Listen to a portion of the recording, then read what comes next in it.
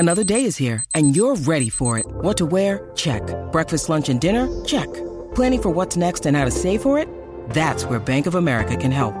For your financial to-dos, Bank of America has experts ready to help get you closer to your goals. Get started at one of our local financial centers or 24/7 in our mobile banking app. Find a location near you at bankofamerica.com/talktous. What would you like the power to do? Mobile banking requires downloading the app and is only available for select devices. Message and data rates may apply. Bank of America N.A., member FDIC.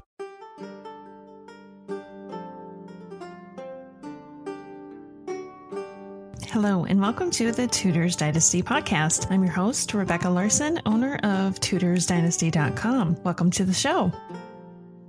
For those who are new to my podcast, I take a minute at the beginning of every show to thank the people who have been generous enough to donate and become patrons to keep this show going. This week, I have one new patron. I'd like to give a big shout out to Shelby for joining the group of amazing supporters.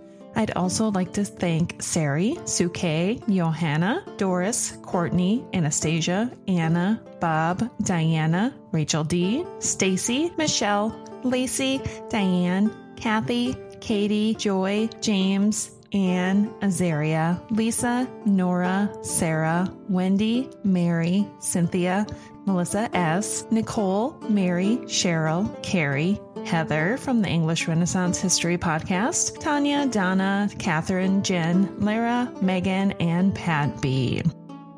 If you'd like to become a patron of my podcast, go to Patreon, that's patreon.com/Tudors Dynasty and click Become a Patron. For as little as $1 per month, you can show your support. Okay, with that, let's get on with the show. Sit back, relax, and prepare to be transported back in time to the life of Elizabeth Stafford, Duchess of Norfolk. Elizabeth Stafford was the daughter of the ill-fated Edward Stafford, 3rd Duke of Buckingham, and Eleanor Percy, eldest daughter of Henry Percy, 4th Earl of Northumberland. She was born in 1497, so we can assume that she was named for the Queen Consort, Elizabeth of York. Before we go too deep into the life of Elizabeth, let's understand her family a bit better. Elizabeth's father, the 3rd Duke of Buckingham, was a proud man. Here's a bit that is quoted from Oxford's Dictionary of National Biography, written by C.S.L. Davies. Quote, when his father rebelled against Richard III in 1483 and was executed, Edward Stafford was hidden in various houses in Hertfordshire. Whether he remained there for the rest of Richard's reign is unclear. End quote. Edward then attended the coronation of the new Tudor king, Henry VII, in November 1485. After the reversal of the 2nd Duke of Buckingham's attainder, Edward was restored to his inheritance. He was now 3rd Duke of Buckingham. Here's another quote from that C.S.L. Davies again. After the execution of his father, his mother had married Henry VII's uncle, Jasper Tudor. Despite this, Buckingham's wardship was entrusted to the king's mother, Lady Margaret Beaufort, and his education probably took place at her various houses. He was to follow Lady Margaret's example in his own household. End quote. This should give you an idea of what Elizabeth's father's childhood was like. She was surely brought up with the same values as her father was, taught by Margaret Beaufort. Like most women of the time, at least women of noble birth, Elizabeth Stafford was educated at home. University was only for their male counterparts, of course. Elizabeth's father, the Duke of Buckingham, had originally promised to marry his daughter to his ward, Ralph Neville, 4th Earl of Westmoreland. That is, until the recently widowed Thomas Norfolk, the then Earl of Surrey, came a-knockin'. Elizabeth is quoted as writing this about Ralph Neville. He and I had loved together 2 years, end quote, and her plan was to marry him before Christmas. But Howard and her father had other plans for the young Elizabeth. Thomas Howard wanted Elizabeth Stafford for his second bride. Buckingham, seeing as his daughter had already been promised in marriage to his ward Neville, offered one of Elizabeth's younger sisters in her place. Norfolk declined the offer because Elizabeth was the eldest daughter, and with her came more wealth.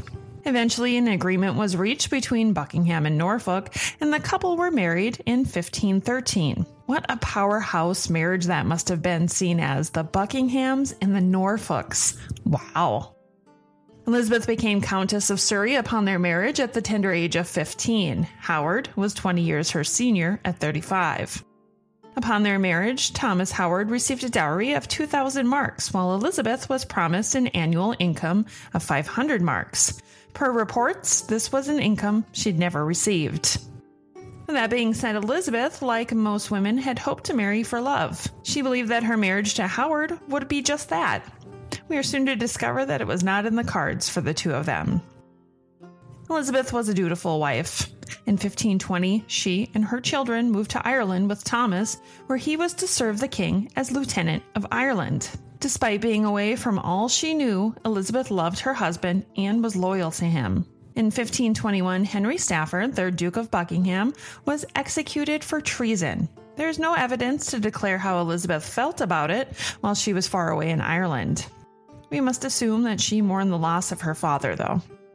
Unfortunately, any happiness that she found with her husband would soon be over. Thomas Howard, now the Duke of Norfolk, took a mistress in 1527. She is someone you've certainly heard of. Her name was Bess Holland, and she was the daughter of his private secretary. Bess Holland, as stated, was the daughter of the Duke's secretary and household treasurer. At the time she became the Duke's mistress, she was one of Anne Boleyn's attendants, prior to Anne being queen. Howard then installed her in his household, thereby deepening his estrangement from Elizabeth.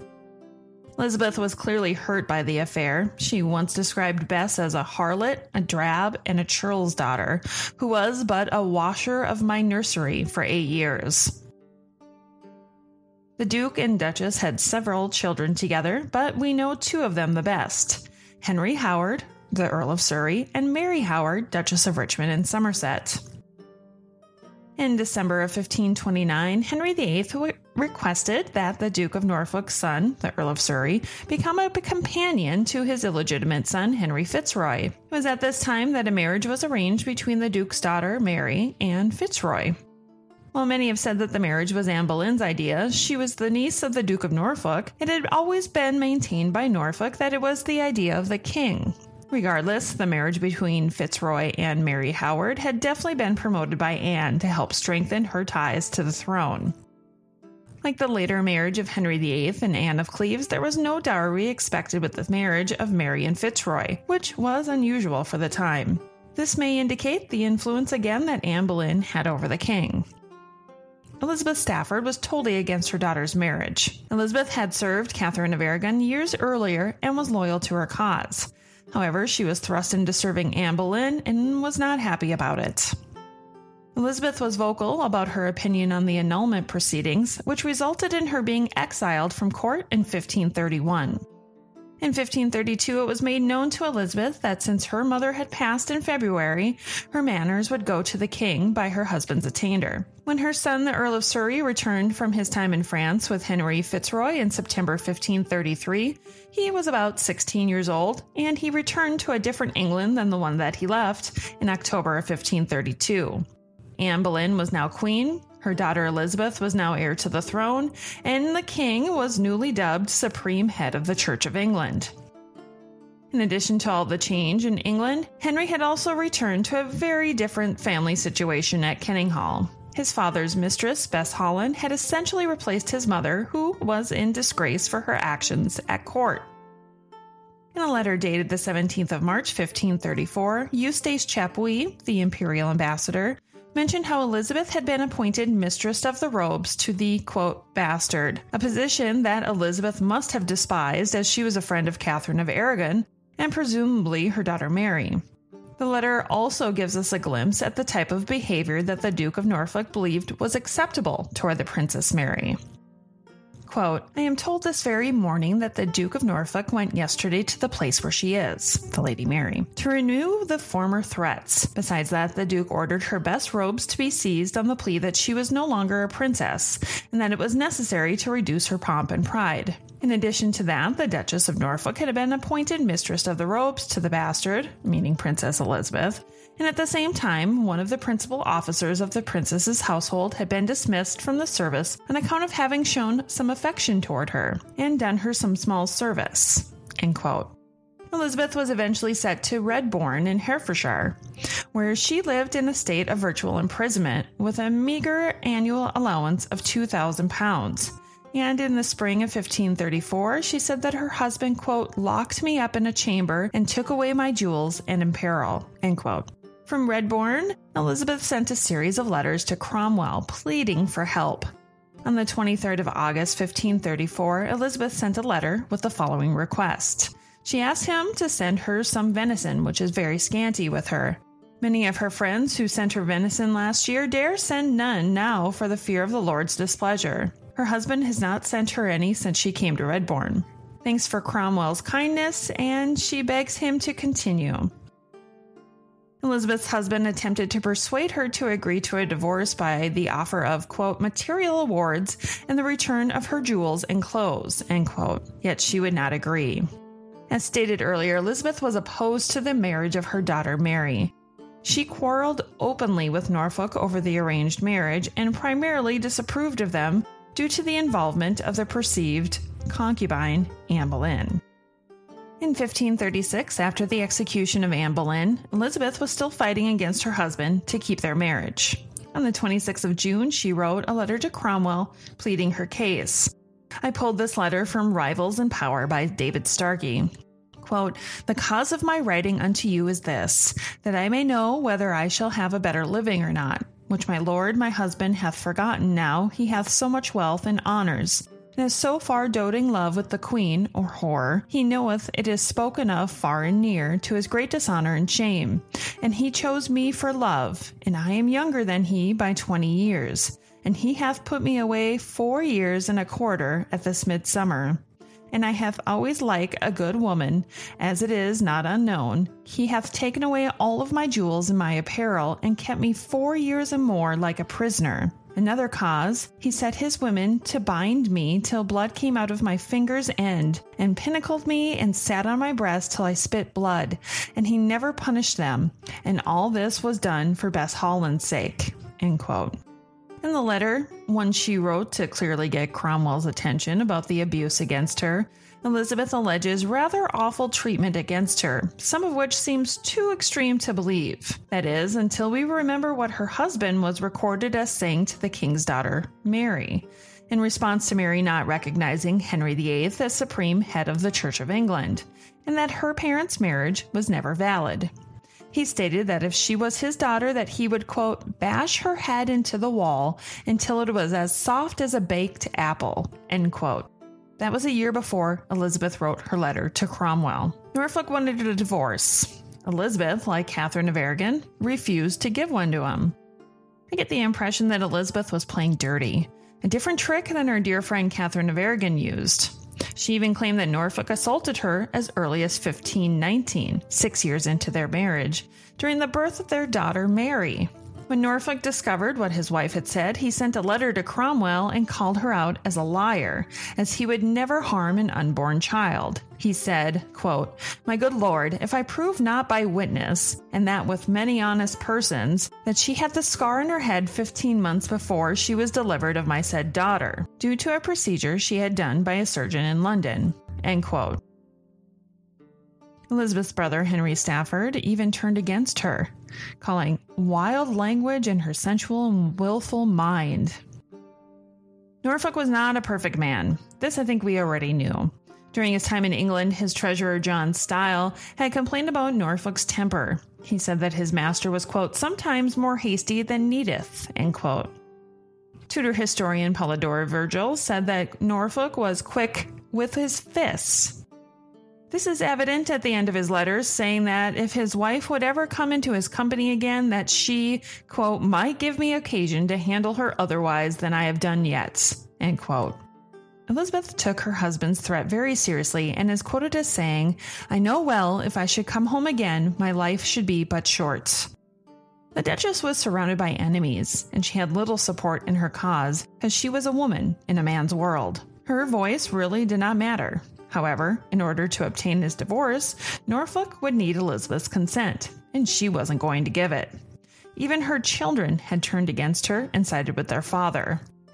Author Jesse Childs, in Henry VIII's Last Victim, claims that Surrey probably sided with his father because Elizabeth had the nerve to approach Cromwell for help. Cromwell, of course, was the man that Norfolk detested above all others. Her daughter Mary, Duchess of Richmond, also sided with her father. Not only did she side with him, but she became good friends with Bess Holland. Whether Mary did this for self-preservation or that she supported her father for real, we just don't know. When Elizabeth discovered that her children had taken the side of their father, she was undoubtedly hurt, and that said that she was, quote, matched with such an ungracious husband and so ungracious a son and daughter, end quote. She described her children as unnatural, but also said that, quote, I have always love unto them, end quote. By the 1540s, Elizabeth had reconciled once again with her brother Henry, but not with her husband, who was still with his mistress. At the time of her husband's arrest in 1546, Elizabeth and Bess Holland were under the same roof at Kenninghall. Elizabeth gave evidence against her husband, and after his attainder, her apparel at Kenninghall was restored to her. At the time of his arrest, she had little in way of valuables, all being very bare and her jewels sold to pay her debts. When the Lady Mary became the first queen regnant in England, Elizabeth was able to return to court. She even carried the Queen's train at her coronation, quite an honor. Elizabeth died on the 30th of November 1558, around 61 years old, and was buried in the Howard Chapel at Lambeth. After doing all this research on Elizabeth Stafford, Duchess of Norfolk, I realized how much Mary Howard turned out to be like her mother. She was proud, and she was stubborn. Those two traits clearly are something that she inherited, or at least learned from her mother's actions. It makes me wonder if Elizabeth was proud of her intelligent daughter for standing up for herself. Well, that's where we'll end the show for this week. Thank you so much for taking this journey with me again. Until next time.